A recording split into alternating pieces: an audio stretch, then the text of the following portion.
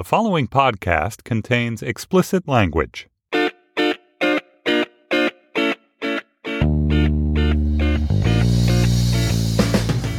Hello and welcome to the Slate Political Gabfest for March 15th, 2018, the Rex edition. I wished we had Stormy Daniels because I was like, we could have Rex, XX, Hex. But we're not going to do it. You saw best Rex we ever had. I did. No, worst Rex. Worst Rex I ever had. The New York Post headline. That was a great headline.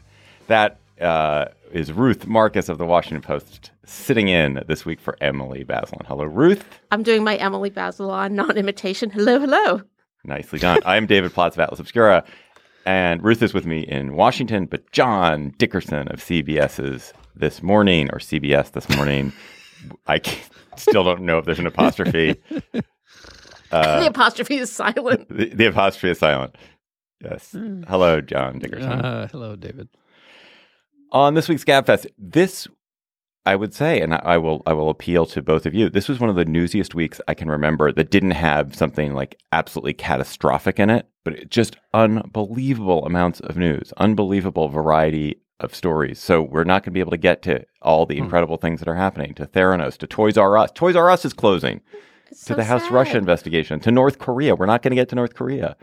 There's all kinds. I'm sure, John, pick your favorite story we're not getting to. It's incredible. Well, you know, you did a pretty good job there between Theranos and the Toys R Us. It was an iconic brand and a part of growing up. Who didn't love walking down the aisle and seeing all the things you couldn't get? But I also felt like, well, yeah, they've been in bankruptcy for a while, and the retailers are taking a pounding from online sales, and so all right. I know you have to mark the moment, but it wasn't like I guess I wasn't surprised by it. Yes, but how crazy this week is that we're actually not talking about North Korea and the impending, we'll believe it when we see it, summit meeting. Oh, and we're not even going to talk about Britain expelling diplomats except in Pat. It's insane. Right. Anyway. And on Thursday, the president signed a letter, finally, after kind of dragging their heels, signed on with Germany and England in pushing the Russians to account for that.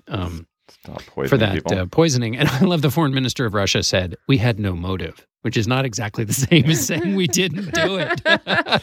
We had no motive, but we did it anyway. It's like a cat. It's like the elections. It's like, why the hell not? The election's coming up. Why not? All right. So what we will talk about the short, unhappy tenure of Secretary of State Rex Tillerson. What does his departure portend? What will his replacement, Mike Pompeo, do as Secretary of State? Then an extraordinary Democratic victory, or I guess apparent victory, but it seems pretty locked at this moment, in a special House election in Pennsylvania, and what that signals for the 2018 midterms. And then there is turmoil in American public education. We have teachers on strike in West Virginia, or winning a strike in West Virginia, threatening to go on strike in Oklahoma, where schools are barely operating to begin with. We have students walking out everywhere, and then a Secretary of Education who appears to know practically nothing about her job, which makes her probably the fourth most qualified cabinet member of the Trump administration. Plus, we will have cocktail chatter and 2 live show announcements. We have our Portland show next week. I'm really excited. John, Emily, and I will be in Portland, Oregon on Wednesday night. That show is sold out, so no more tickets there. But there are still tickets available for our St. Louis show on May 2nd. And I'm thrilled to say we're going to have a great guest, Jason Kander, the former Secretary of State of Missouri, the Senate candidate, Democratic Senate candidate, and political activist, is going to join us for our live show at the Sheldon Concert Hall on May 2nd. There are tickets at slate.com/live. May 2nd in St. Louis, slate.com/live. President Trump fired Secretary of State Rex Tillerson by tweet on Tuesday. Tillerson, the former Exxon CEO, never quite achieved the Olympian heights of previous secretaries of state. He was just a tad short of a Jefferson or a Lodge or this is not Colin Powell. This is not original, but I saw somebody suggesting that his autobiography would be President at the Destruction. Who wrote President at the Creation? Dean Acheson. Dean Acheson. Okay, yeah. Nice. He was an extraordinarily ineffective secretary in all kinds of ways. He was undermined by his boss, who was constantly mocking and stepping on him. He had different views on foreign policy than his boss seemed to have. He was a by all accounts, a terrible organizational leader, which is sort of surprising considering he'd been CEO of one of the largest companies in the world.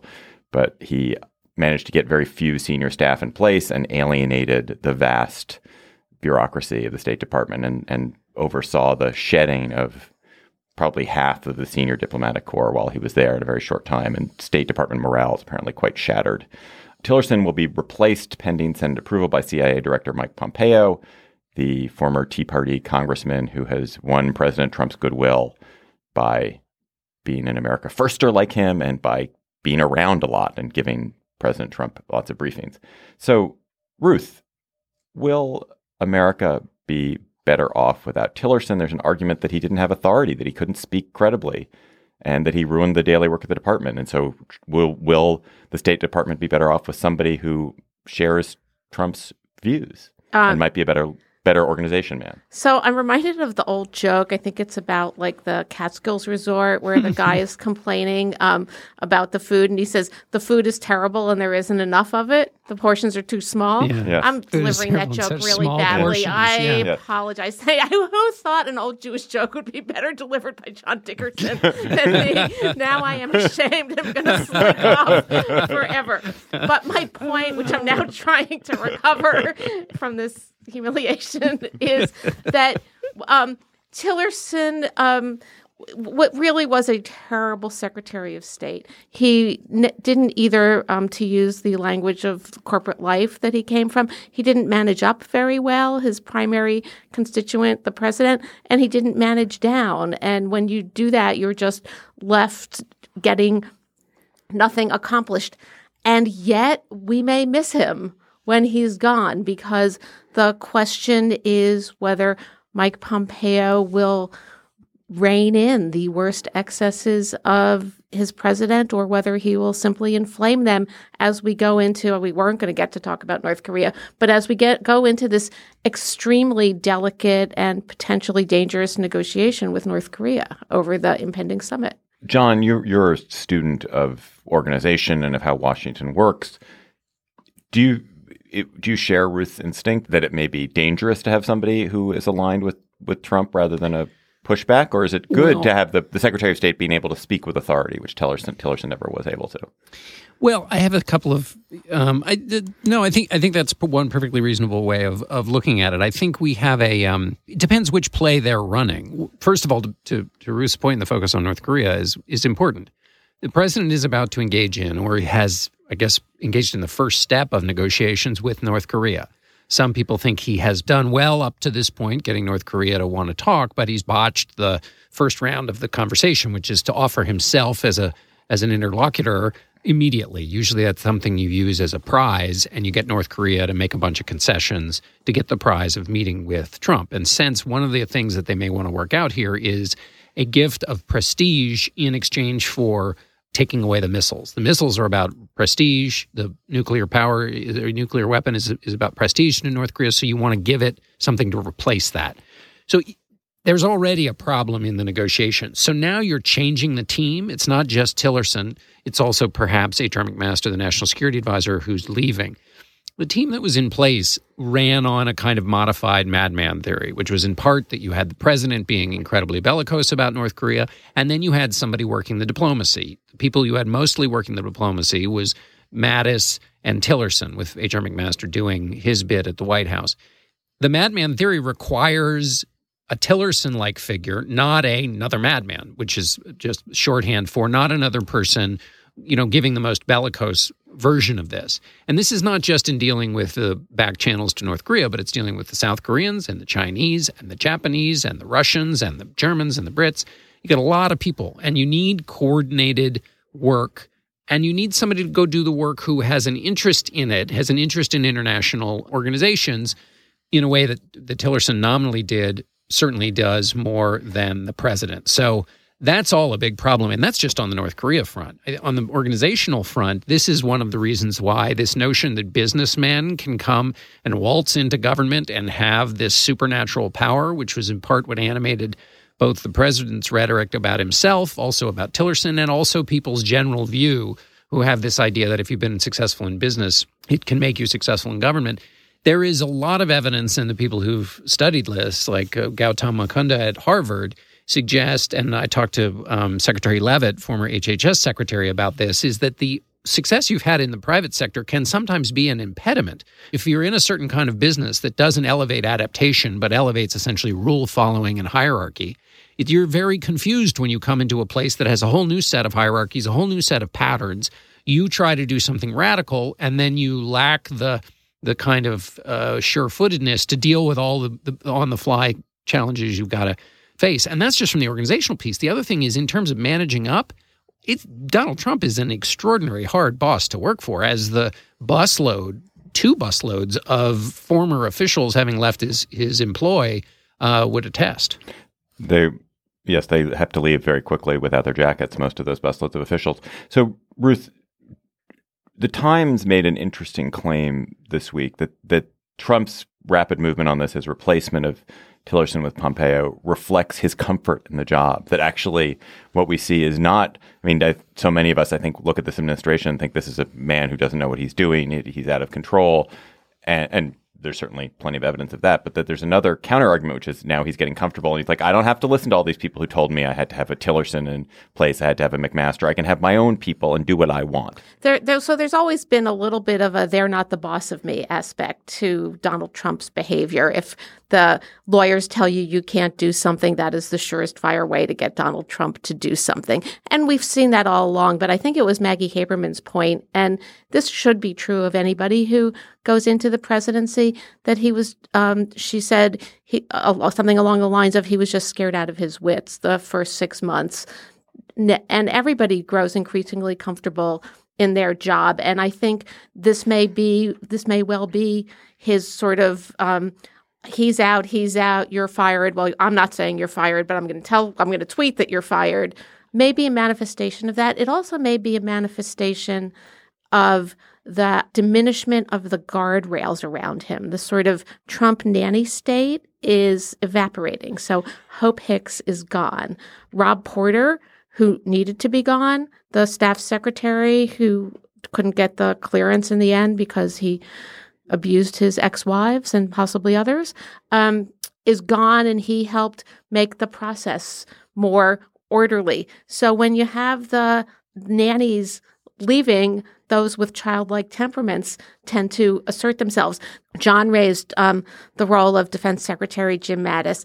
He and Tillerson were this sort of increasingly thin, have served as this increasingly thin blue line to contain President Trump's worst instincts when it comes to foreign policy, whether it was on the Iran deal. Sometimes they weren't successful, for example, on Paris, and on Korea. That just leaves Mattis, as far as I understand it and see it, home alone. Mm-hmm. And that makes me extremely nervous because that thin blue line is like a very thin thread right now. John, one of the weird and troubling phenomena of the Trump administration. So our Secretary of State is out. He will be replaced by the CIA director. Trump appears to be dangling the VA Secretary, David Shulkin, and wants to replace him with Rick Perry, the Energy Secretary. He appears to be perhaps dangling Jeff Sessions, the Attorney General, and wants to replace him with Scott Pruitt. His candidates for replacement are the few people who've already agreed to work for him. And the only people who are going to agree to go into this administration now are people who are just venal and power hungry. There isn't a lot of appetite to serve for public service. And so the quality of people he's going to get in is going to get worse and worse, I presume.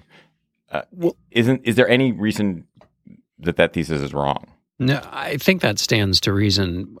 Gina Haspel, whom there is some controversy because of her role in the CIA's rendition policy and torture, is at least so. That's something that she's going to have to deal with in her confirmation hearings, and we can talk about that maybe down in another show.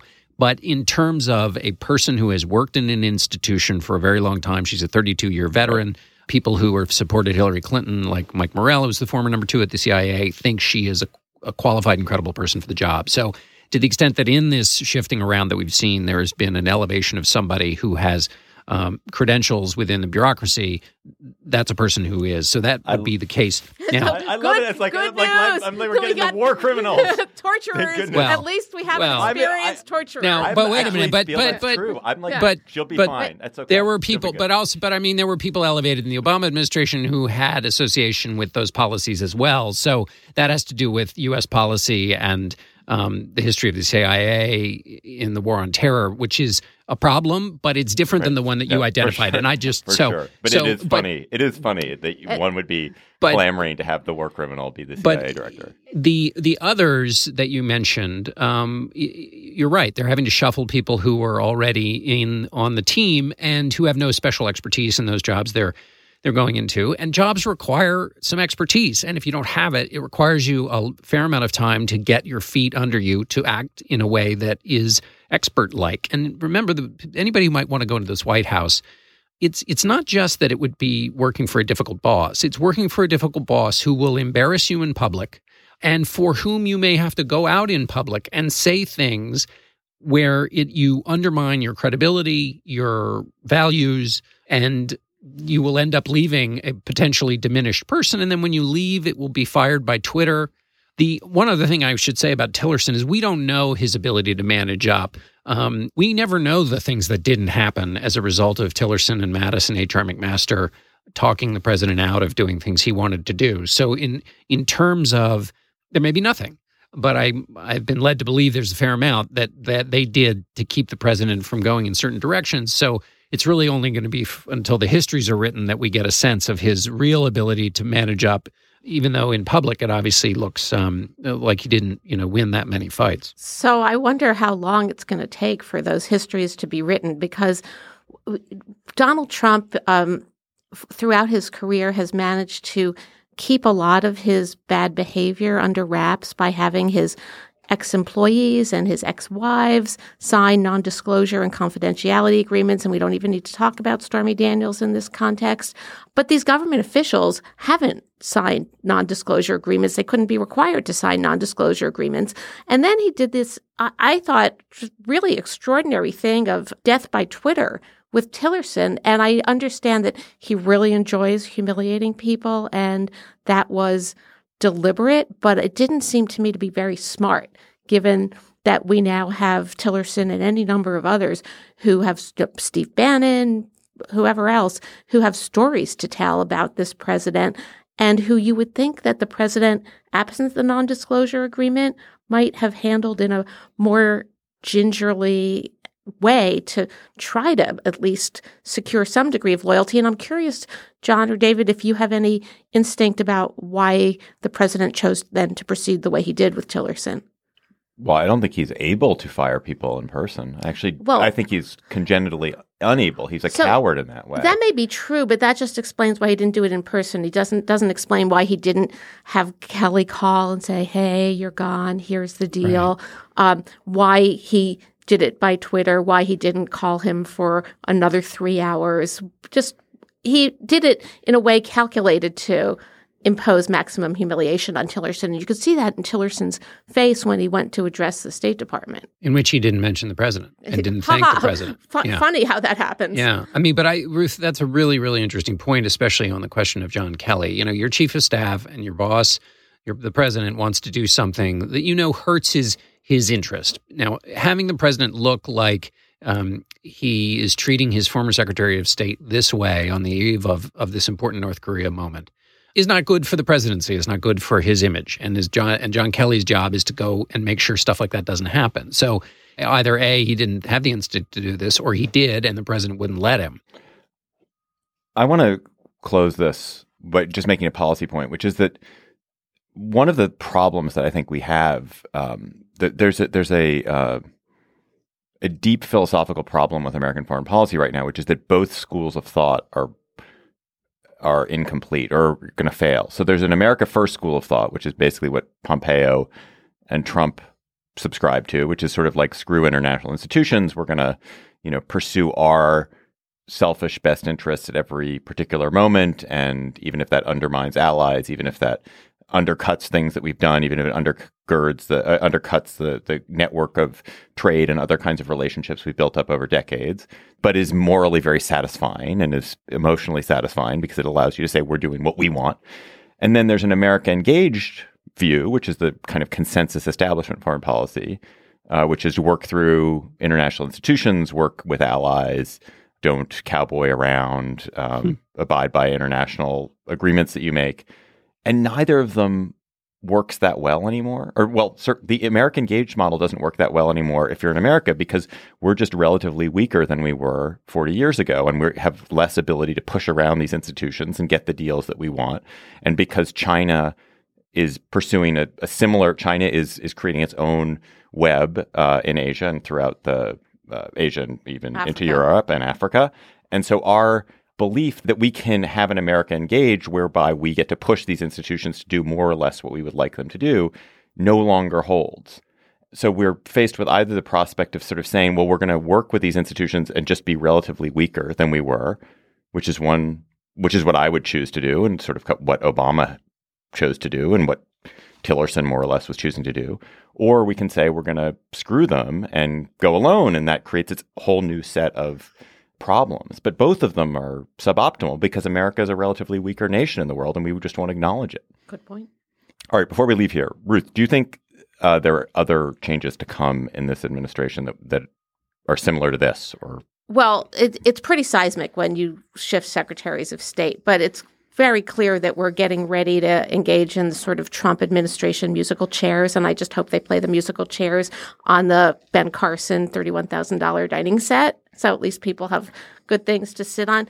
And you talked about when they show them to the door, it will be to the $141,000 door. Exactly, the Zinke door. Yeah. This just goes to, you asked about who would go into this administration.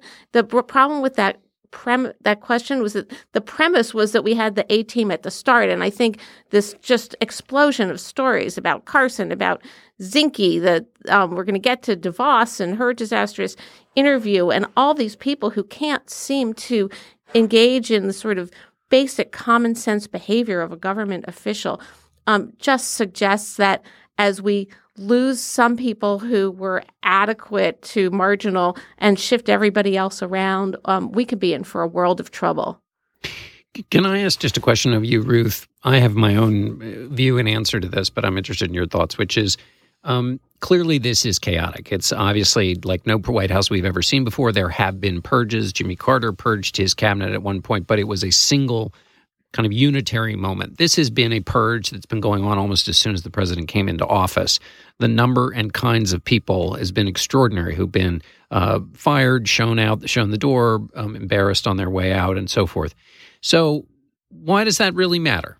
We're not engaged in any, new conflicts. The president got his tax cut passed. People may not agree with it, but he got something passed that his entire party is all in favor of.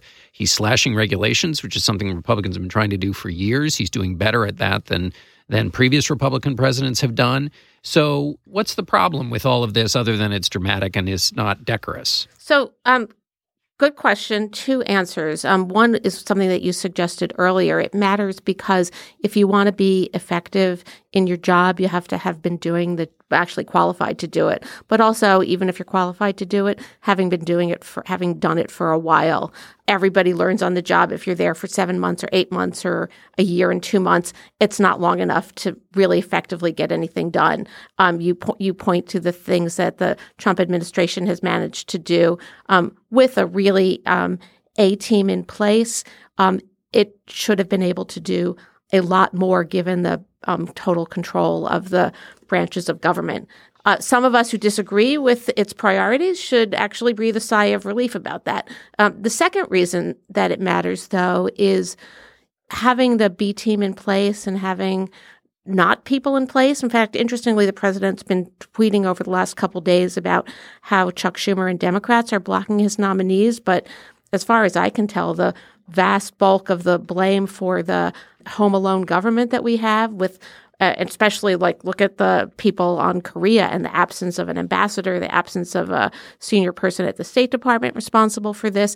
The government and the absence of people in the government and the wrong, inexperienced people in the government don't seriously matter until they really matter, which is when you have a potential crisis. And blessedly for all of us, Donald Trump hasn't really experienced that, whether it's on a foreign policy issue or on a financial, economic. Yep. So that's where I get really nervous. And as much as I don't want him to be able to impose some of the changes that he wants to impose, really think that it's important to have a functional government. You know, and, speaking of Home Alone, Donald Trump was in Home Alone too. Did you know that? He has a cameo. That's a really good point. It all comes together. One of my kids told me that. Hey, Slate Plus members, you lucky dogs. You get an extra segment from this and other Slate podcasts every week for being a Slate Plus member. This week, we are going to talk about Stephen Hawking. We're not going to talk about Stephen Hawking, but we're going to honor his spirit. We're going to talk about our own personal black holes, what sucks us in and does not let us go and makes us disappear. We'll also talk about our own time travel fantasies. What's That my was- time travel? What's the time travel? Was this on the test? No, I it was wasn't on the not- test. This was going to be on the It's test. not on the like to test. I know. study. I knew you. I could see that in your face. Emily wouldn't react that way. Emily would roll with it. Yeah, there we go. Leave that in, Jocelyn. This episode of the GabFest is sponsored by Aura Frames. Are you ready to win Mother's Day? Cement your reputation as the best gift giver in your family? Give the moms in your life an Aura digital picture frame preloaded with decades of family photos. That mom will love looking back on childhood memories, seeing you what you're up to today, checking out grandkids, checking out cousins. And even better, with unlimited storage and an easy-to-use app, you can keep on updating your mom's frame with new photos so that it's a gift that keeps on giving. This is how I live in my family. I gave my mother an Aura frame. It was either for Mother's Day or for her birthday. She absolutely adores it. She's constantly hectoring me to update it with more photos, which I do. I also gave my girlfriend's mother an Aura frame, and I hope she hectors my girlfriend to update it with more photos. But it is a present that will bring absolute delight to a mother in your life. And they have a great deal for Mother's Day. GabFest listeners can save on this perfect gift by visiting auraframes.com to get $30 off plus free shipping on their best-selling frame. That's auraframes.com. Use code GabFest at checkout to save. Terms and conditions apply. Connor Lamb, a lawyer and veteran and a conservative Democrat, appears to have edged Republican Rick Saccone. Is that how you pronounce his name, Saccone? Mm-hmm. I've never heard it. I've just read it. Saccone to win the special election for a House seat in southwestern Pennsylvania. The election was kind of crazy. There was a huge amount of attention focused on a district that is going to vanish in a few months, but it became a symbol for the state of the Republican and Democratic Party. And this district had a kind of bellwether quality to it. It was a district that Donald Trump had won by 20 points. Mitt Romney had won by 17 points. Democrats had not even run a candidate for Congress in the last two elections there. Conservative groups poured an enormous amount of money, outside money, into the district to try to win the seat for Saccone, although Lamb did outraise Saccone on direct spending. But Lamb won by just a handful of votes, remarkably. The efforts that the conservative groups made to tie Lamb to Nancy Pelosi and to try to use the tax cut bill to make the case for their candidate and to bring Trump in to actually speak on behalf of Saccone, they all did not work. John, there's a much bruited about fact that there are 118 districts where Trump had a narrower margin than he did in Pennsylvania 18. Yeah. Democrats only need to win 23 districts, 23 House seats to take control of the House. Could Democrats actually end up winning 100 seats from Republicans? I mean, is that scale wave coming? Well, I think the difference is Saccone was not an incumbent, and there are districts where you have incumbents, and so the power of incumbency might help. But, what I fixate on here is that what we've seen in all the special elections, even the ones in which the Democrats lost, what we've seen is a constant and consistent improvement in Democratic performance that's well over what the district traditionally produces. And so that is a wave that is coming. There are also other pieces of evidence that waves are coming. There's the generic ballot that shows a favorability for the Democrats over the Republicans. At the center of this is that the Democrats have a constant energizing mechanism in the president, and he energizes them in two ways. One, everything he does every day. Two, because there is this feeling among core Democratic supporters that there is a kind of impotence. Nothing can be done to stop this president. And there's only one way that these Democratic voters who feel this sense of impotence can fight back, and that is through the electoral process. And we've seen it time and again play out. The normal break to that would be Republicans running on one of a couple of things. One, the success of the tax cut and its ability to get passed, a long-time promise Republicans have offered to their voters and that they have now kept. The second being that the economy is doing well. And the third being, I know I said there were only two, but the third being that Nancy Pelosi is a person who will be in control, and she is a boogeyman or a boogie woman, and so don't turn out. Well, that didn't work in this race in a district that Trump won by 20 points, and it looks like it's not working in other areas. So, Ruth, there's a school of thought which says that voters are much more animated by voting against the party they disfavor than voting for their party, and therefore if you really hate a Trump or really hate Republicans, you're more likely to vote than if you really are keen on your Democratic candidate. One conclusion you could draw from that is it's good to nominate, therefore, candidates who won't irritate people on the other side. So you should nominate your most moderate candidate rather than your most progressive candidate. And Lamb fits that model. Lamb is a very conservative Democrat. He's anti-abortion. He's pro-gun. He was handpicked by party leaders. He's not one of these progressive types, resistance types. The president told us he's a Republican, really. Right. He's a Republican. So what's going to happen?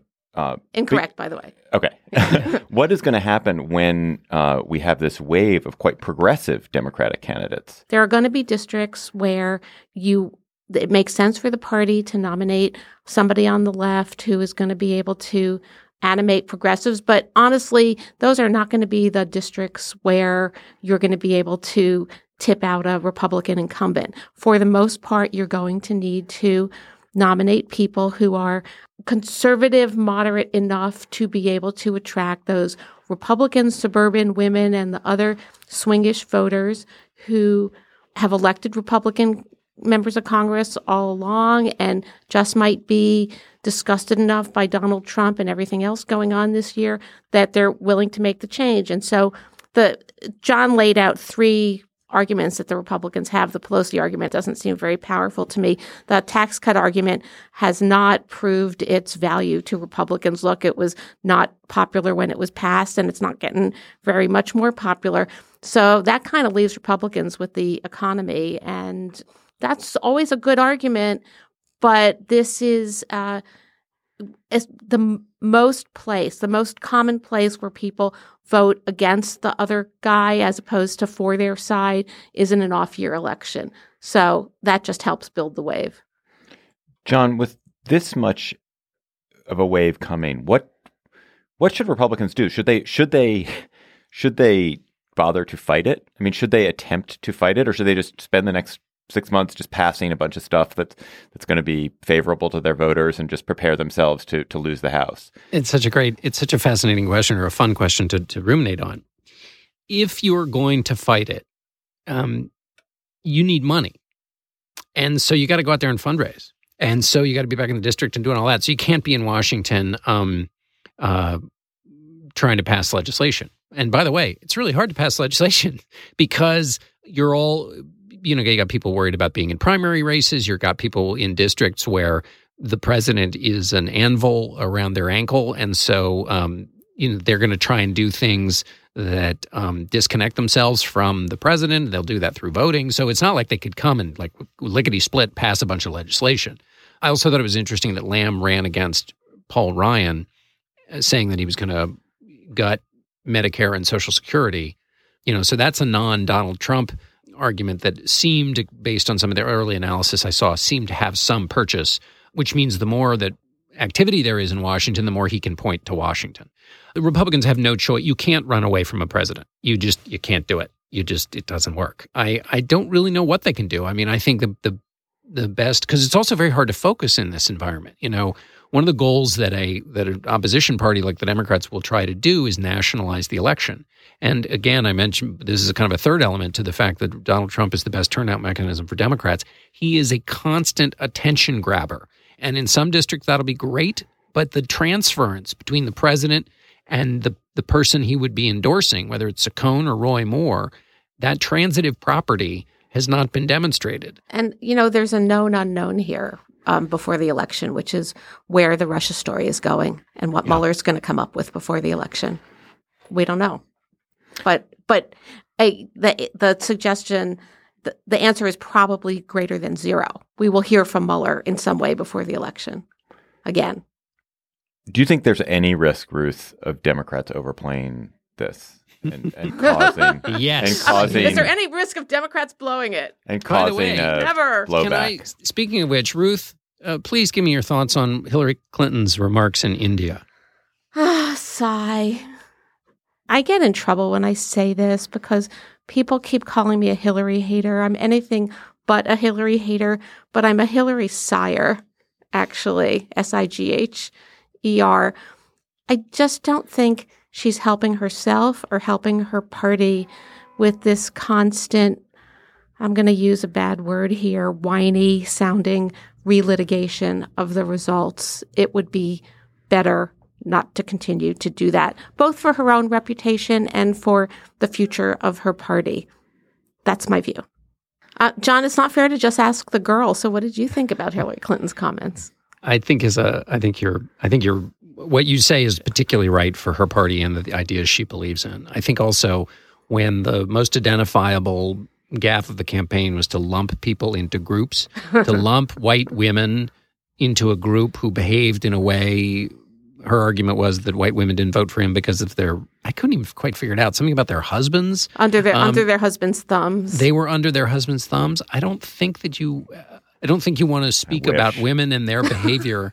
Don't go there, David Plotz. Yeah. Giving you some free advice here. Oh, I'm just playing. I don't think you want to speak about women in bulk like that. And so I think that's not good and under any circumstances, and it's not good for the party in particular, as Republicans are searching around in the tool drawer to try to find something that will be useful, anything that gives them a chance to hold up an image of elite Democratic luminaries kind of looking down their noses at a certain class of America, I think is not it's not a good thing for them. I mean, just to play fair both sides here, I mean, Trump said an outrageous thing about women where he said 52% of women voted for me.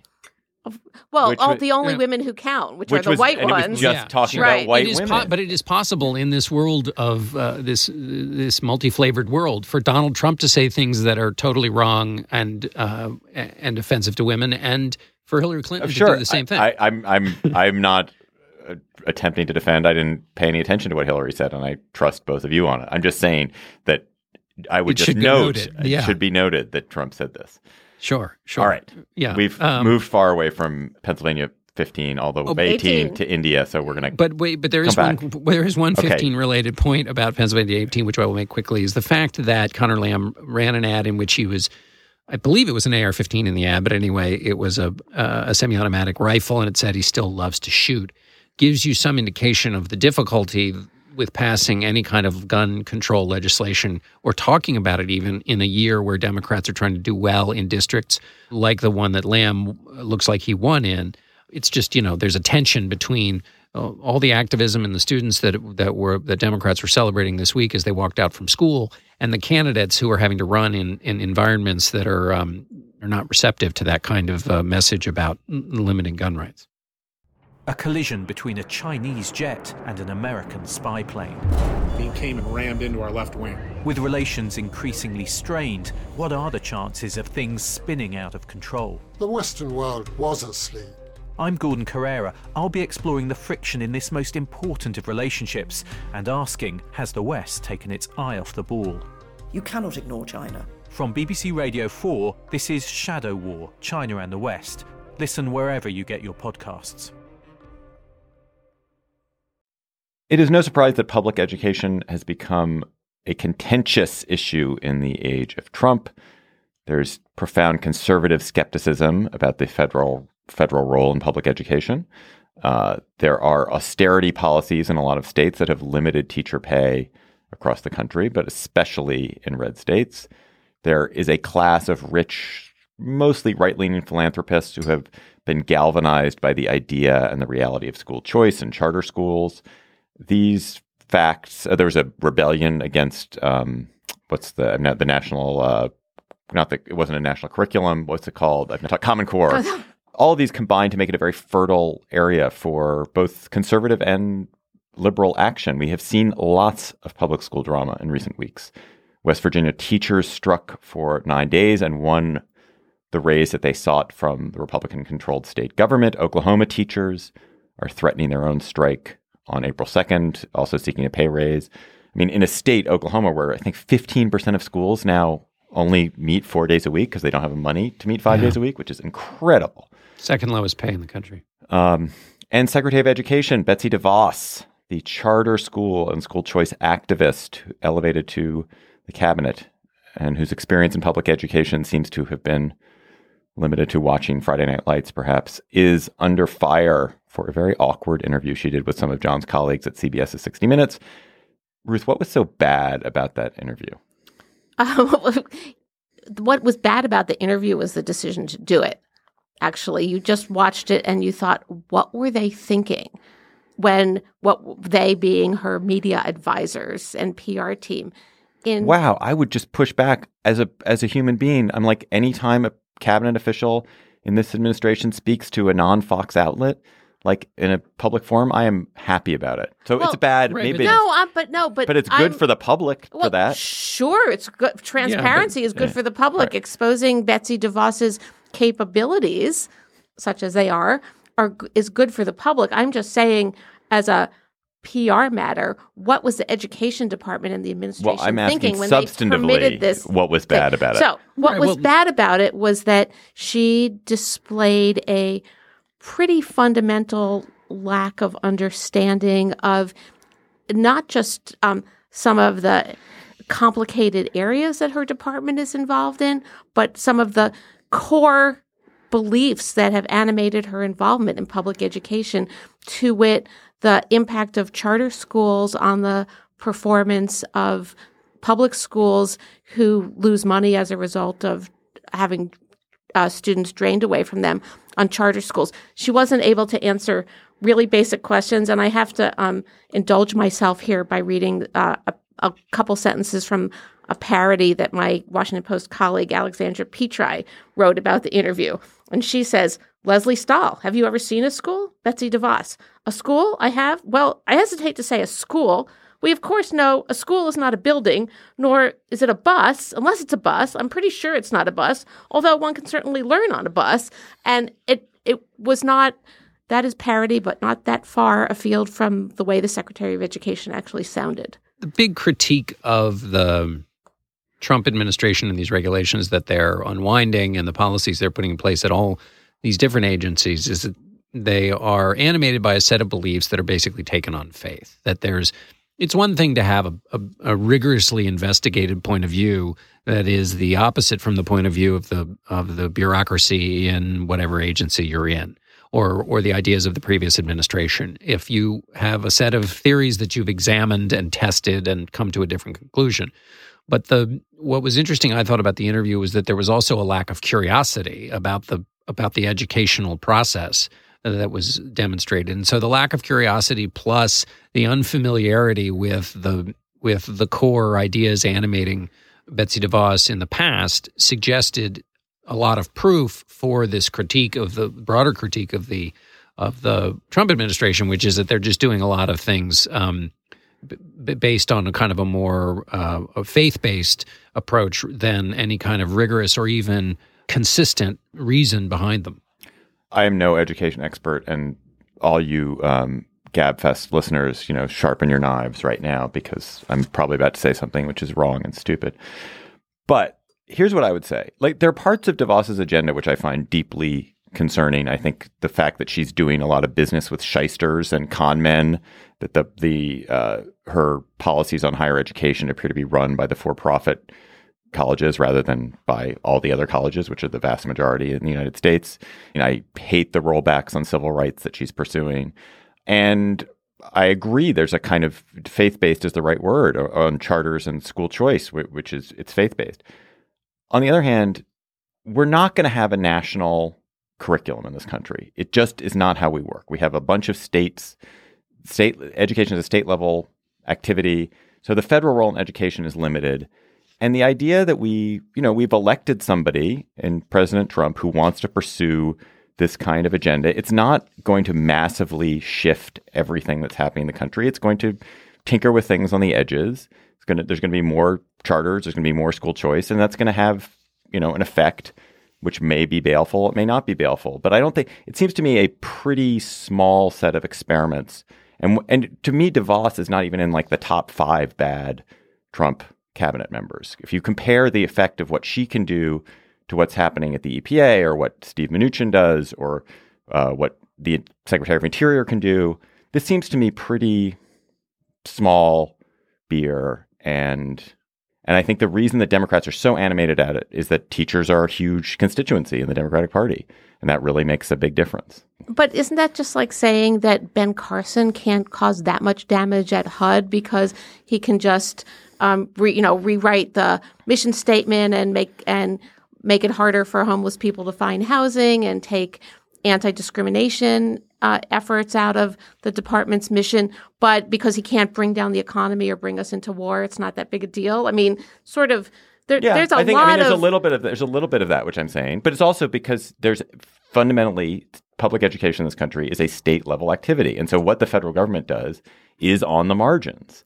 And so the fact that she has an ideology, a faith-based ideology about school choice and charters, changes the emphasis of what the department does, but it's not going to fundamentally change how students are educated in most schools in the country. But there's a lot of federal funding that goes to impact the way those local schools and state systems operate. And, we're having this national discussion about arming teachers. That is now a national level discussion. So it matters who is the Secretary of Education.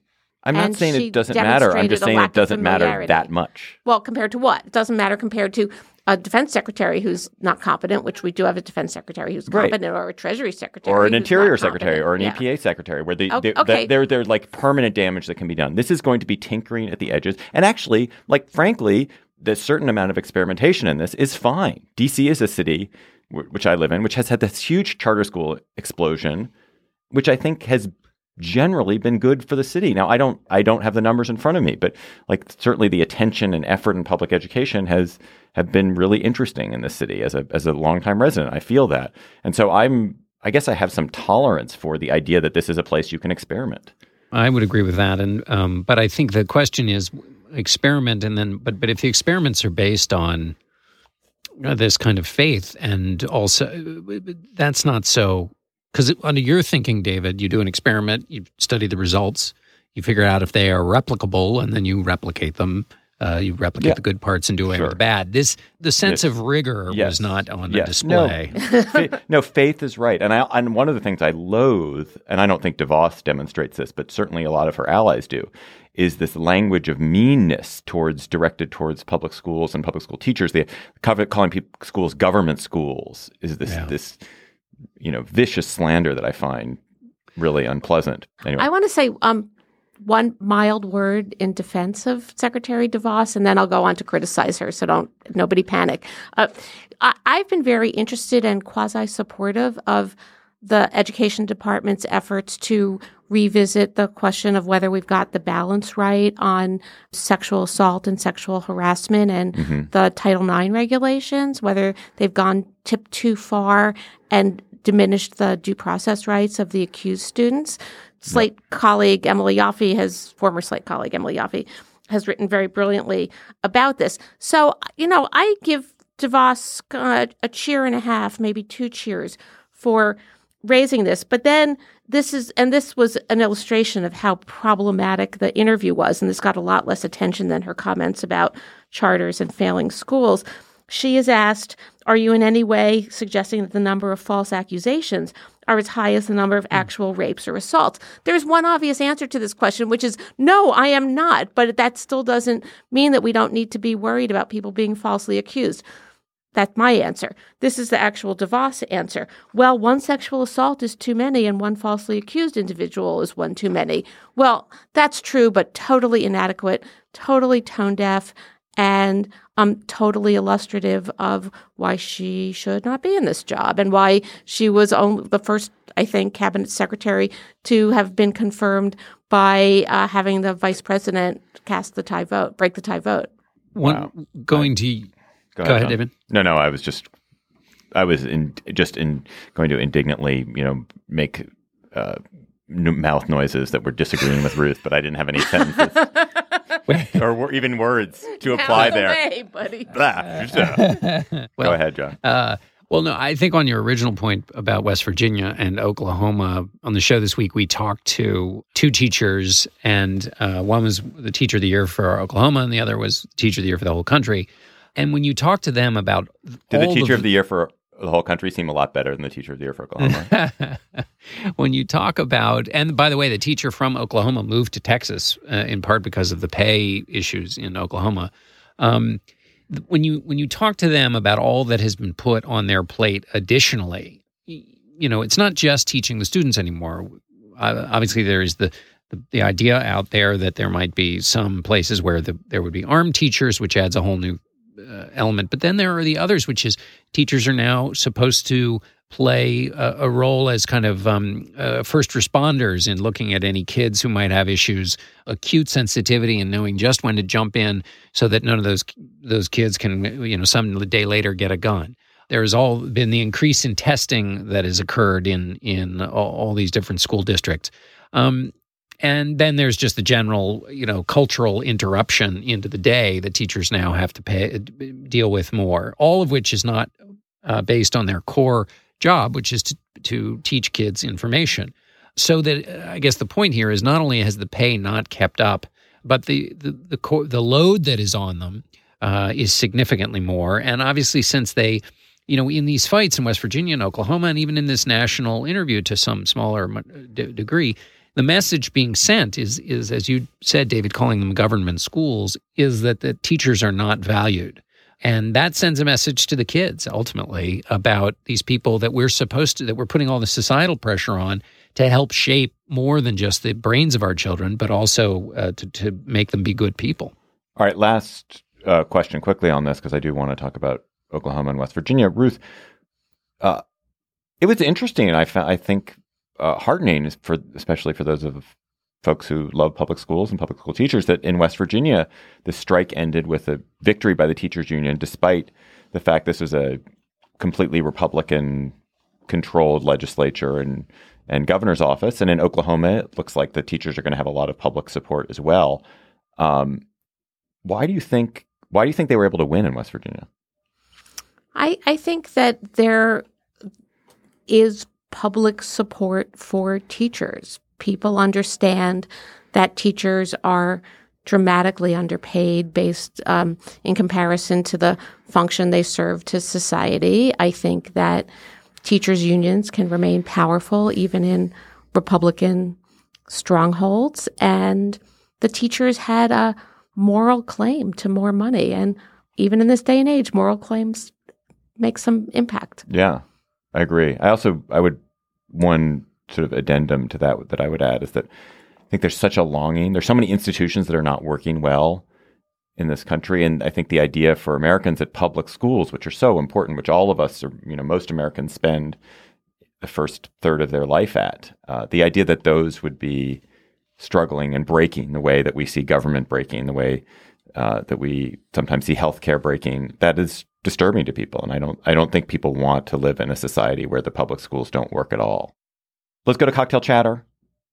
When you're on the picket lines, Ruth, and having a beer on the picket line. Probably not allowed to have a beer on the picket line. That's probably very discouraged. Probably not encouraged to drink. I'm in on the picket line. management too, so I'm not a union member. Well, Ruth, if you were on the picket line or visiting a picket line, with a nice I would be frosty bringing one in hand. Cupcakes to the people on the What picket will line you or chatter something. to the picketers about? I am really interested in the current issue of the National Geographic, which is about. That's my chatter. Go ahead. Well, No, bring it. I have a second one. Go ahead. I have another one. No, but, you go ahead. okay. Go ahead. Well, which is about race, and I'm interested in it on a number of different levels. One is the editor's note by Susan Goldberg, the editor-in-chief, which just talks about the abysmal, you just can't, I'm going to use the word whitewash, terrible word here. You can't whitewash the racist history of National Geographic in the way it wrote about, and they literally used this term, savages. The caption was, it's a photo of some Aboriginal men. It said, quote, South Australian blackfellows being one word. These savages rank lowest in intelligence of all human beings.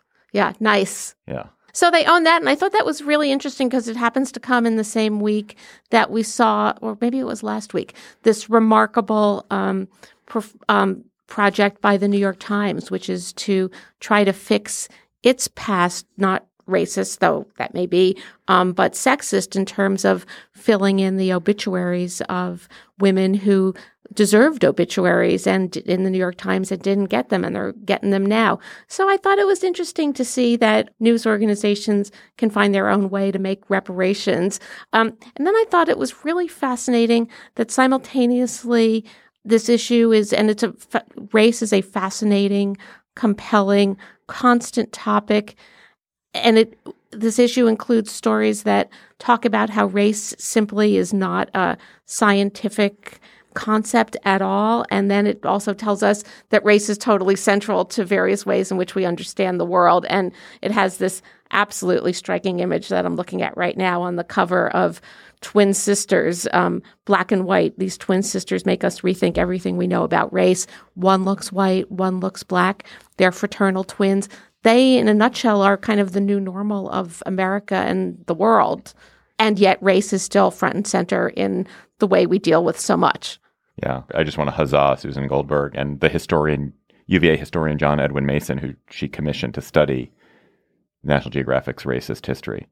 And which actually, the other interesting aspect I thought was the notation. So they're horribly racist toward Africans, African Americans, most dark-skinned people. But then there's this weird idealization of Polynesians, of Pacific Islanders, and the Polynesian beauties. So there's a whole collection of their photographs of Polynesian beauties who they focus on. Right. And you can see them evolve over time. First, they write about South Africa, and they write about Virginia, by the way, as if there is no problematic racist past or racist present.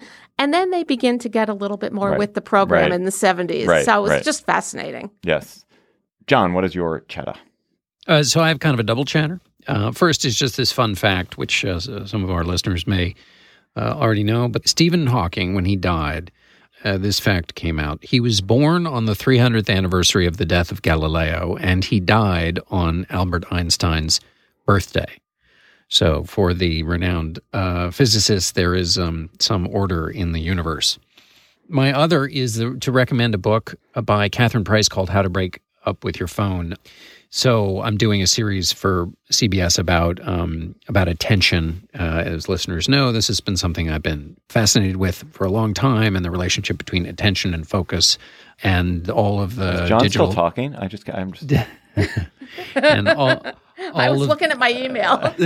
All of the digital wonder that makes our life so rich, but that obviously we need to find some balance about. And this is a tidy little book. It can be read in one Acela ride if you're on the Acela. It's a short book, but it's super tidy, well written, and it just kind of takes you both through the reasons this has become such a problem for all of us, and then also some useful solutions, which are better than the turn your phone to grayscale and other things that are frustrating and not helpful.